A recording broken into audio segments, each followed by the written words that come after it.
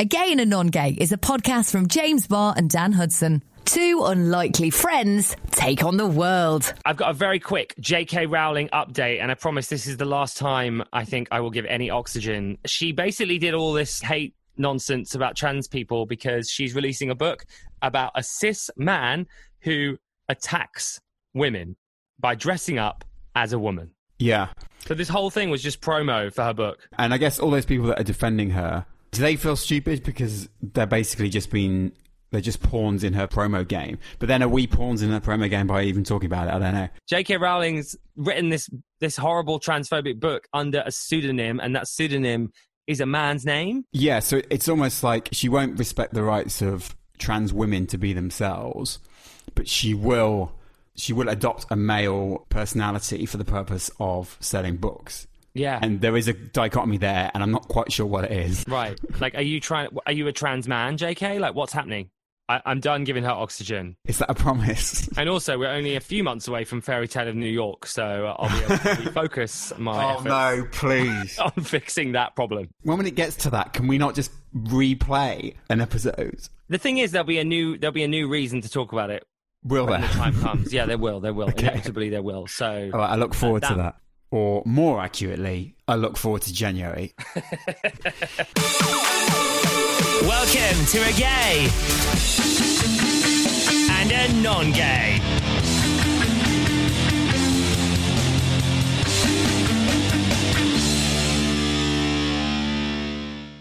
Hello, welcome to A Gay and a Non-Gay, and thank you for supporting us at gayandnongay.com/donate, which is our Patreon page. We've had a load of messages after last week's episode about mental health. Yeah, so I didn't really realise that by opening up about being on antidepressants, that would have such an effect on people, but I had a message from Nikki saying that they feel ashamed to talk about having antidepressants for fear of being judged, and seeing people in the public eye like me and our podcast talking about it and being honest has really helped. So a huge thanks to Nikki for that message, and a huge thank you to you for donating and supporting our podcast, because if you are listening or donating to us, you are also helping other people. So thank you so much. Go to gaynongay.com/donate. A Gay and a Non-Gay. I saw this trending the other day, hashtag I first knew I was LGBTQ. I saw your tweet and you said that you knew you were gay when you were 12.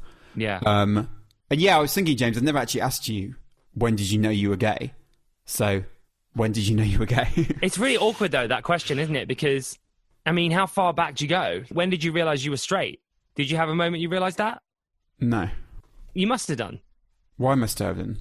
Because at some point you must have realised I like girls. So that is the moment I imagine you would realise that you were non-gay, except society doesn't look at it like that. You're just classed as normal. But what's the moment you realised you fancied a girl?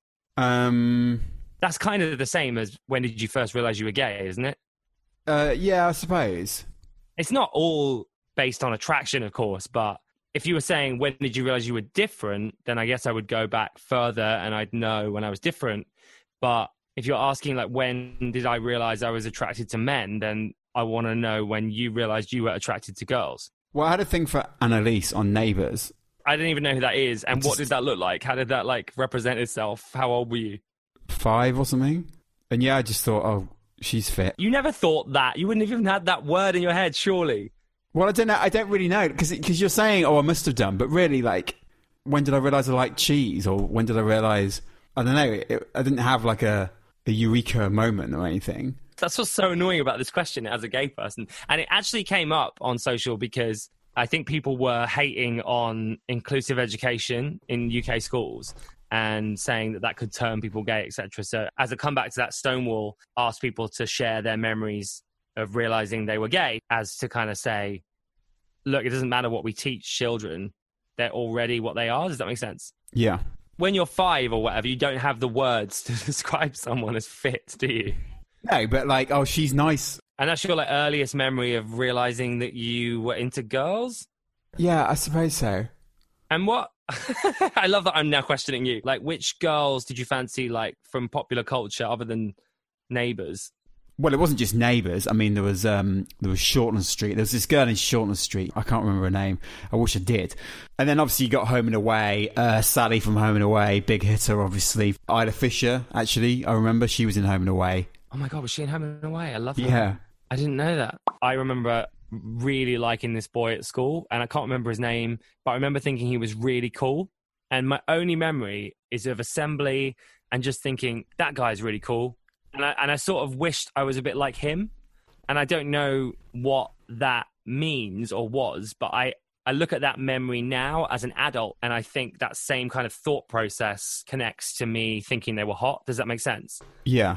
Because now if I looked at a guy and thought they were cool, I would interpret that as thinking I fancied them. But at that age, of course, you don't really fancy anyone, I don't think. So I just thought that this guy was really cool. And I must have been like 5, 6, 7. And I had loads of close friendships with boys throughout school. And yeah, as I got to like secondary school, I definitely wasn't the same as all the other boys. So I felt different and isolated. And I kind of ended up in this Christian Bible class at lunchtime so I could avoid having to play sport and stuff. And I found a lot of like-minded people within that.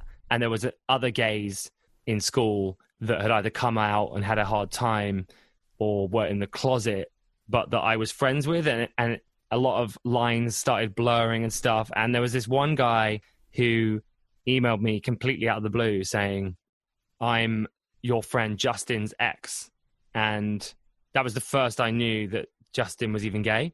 So I was like, okay. And he said, like, we should meet up. I want to tell you everything about Justin. And in a way, it's actually really horrible that this guy outed my friend to me. It's kind of news of the world territory, isn't it? It's like what the Sun would do. But yeah, he basically emailed me and said, oh, Justin's gay. And I think at the time I thought he fancied me, but I don't even know how he would have known me because he went to a different school. So anyway, we both met then to like chat about it.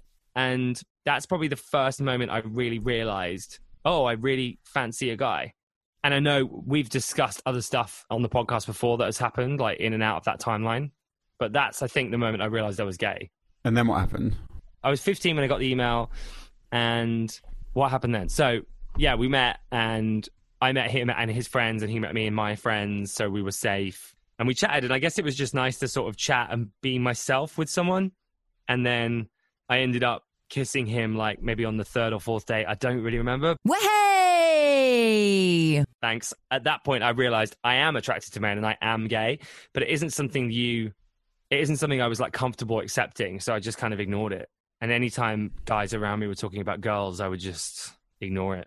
So you wouldn't be like, oh yeah, Annalise from Neighbours is fit. Or the girl from Shortland Street, whose name I still can't remember, or Sally from Home and Away. I think I probably would have been like, oh yeah, Lara Croft. But that's it. Yeah. And when did you first spaff? The first time I ever did that would have been watching Graham Norton.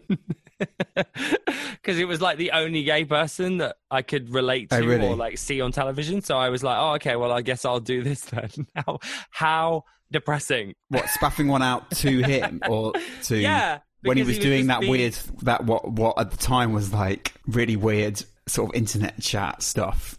Right. With other gay blokes. Do you remember that? Yeah, I do. Yeah. That's exactly it. You spaffing one out to that or to him? No, to just the general idea that I guess someone could be gay. Anyway, please never tell him that. That would be awful. Could you imagine having to admit that to him? Why, do I know Graham Norton or something? No, but like imagine if we got him as a guest or something. Cheers, mate.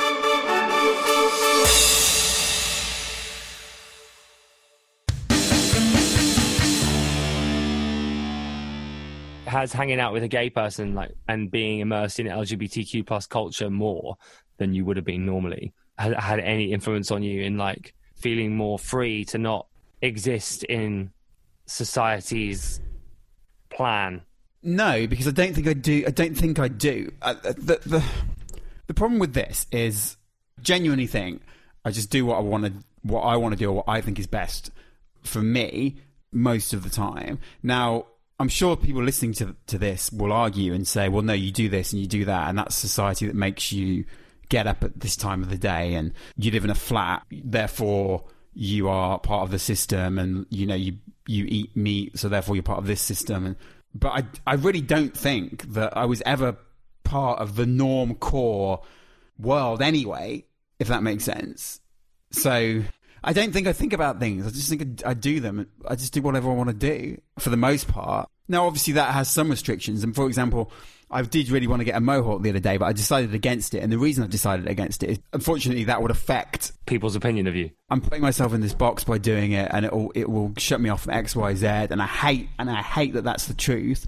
And I should fight against that. But I've got 10 irons in this fire, and I can't be bothered to put this fire out by having this hairstyle. I hate that that's the reality. Yeah.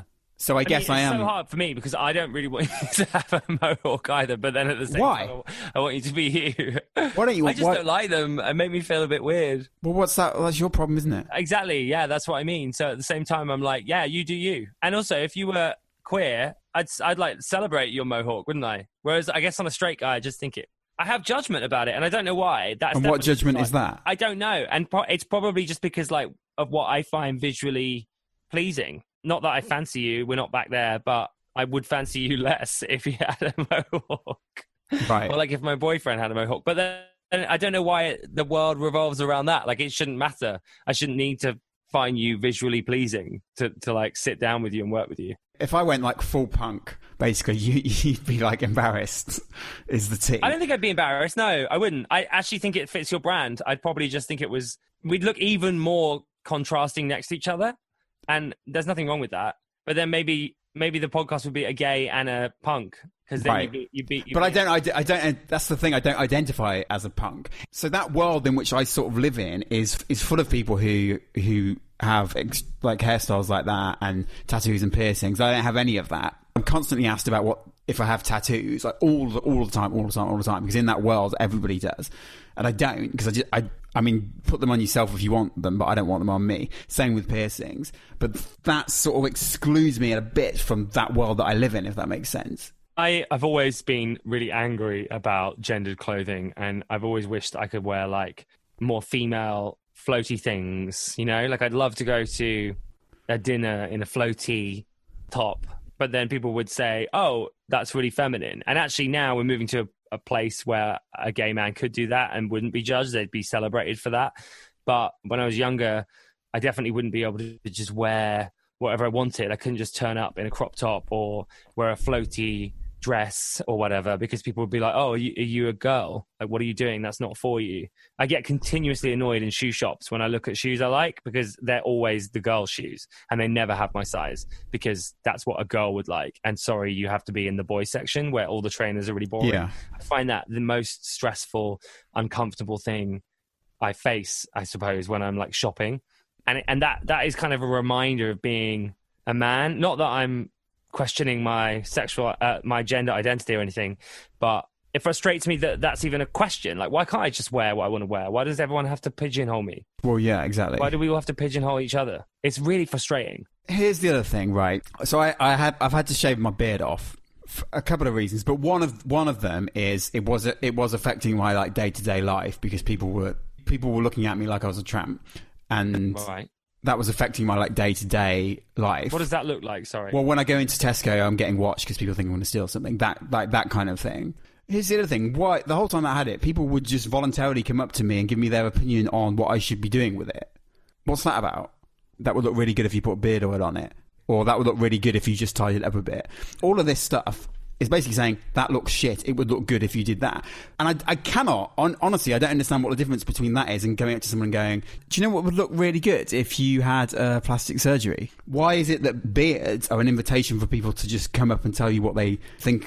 Dan, it's the same with body hair, isn't it? It's the same with girls having armpits that aren't shaved or legs that aren't shaved, and they should be allowed to do that without judgment, and they're not. And I know so many girls that have grown it and then actually shaved it off again because they're just so stressed by the hassle of having to fight that fight.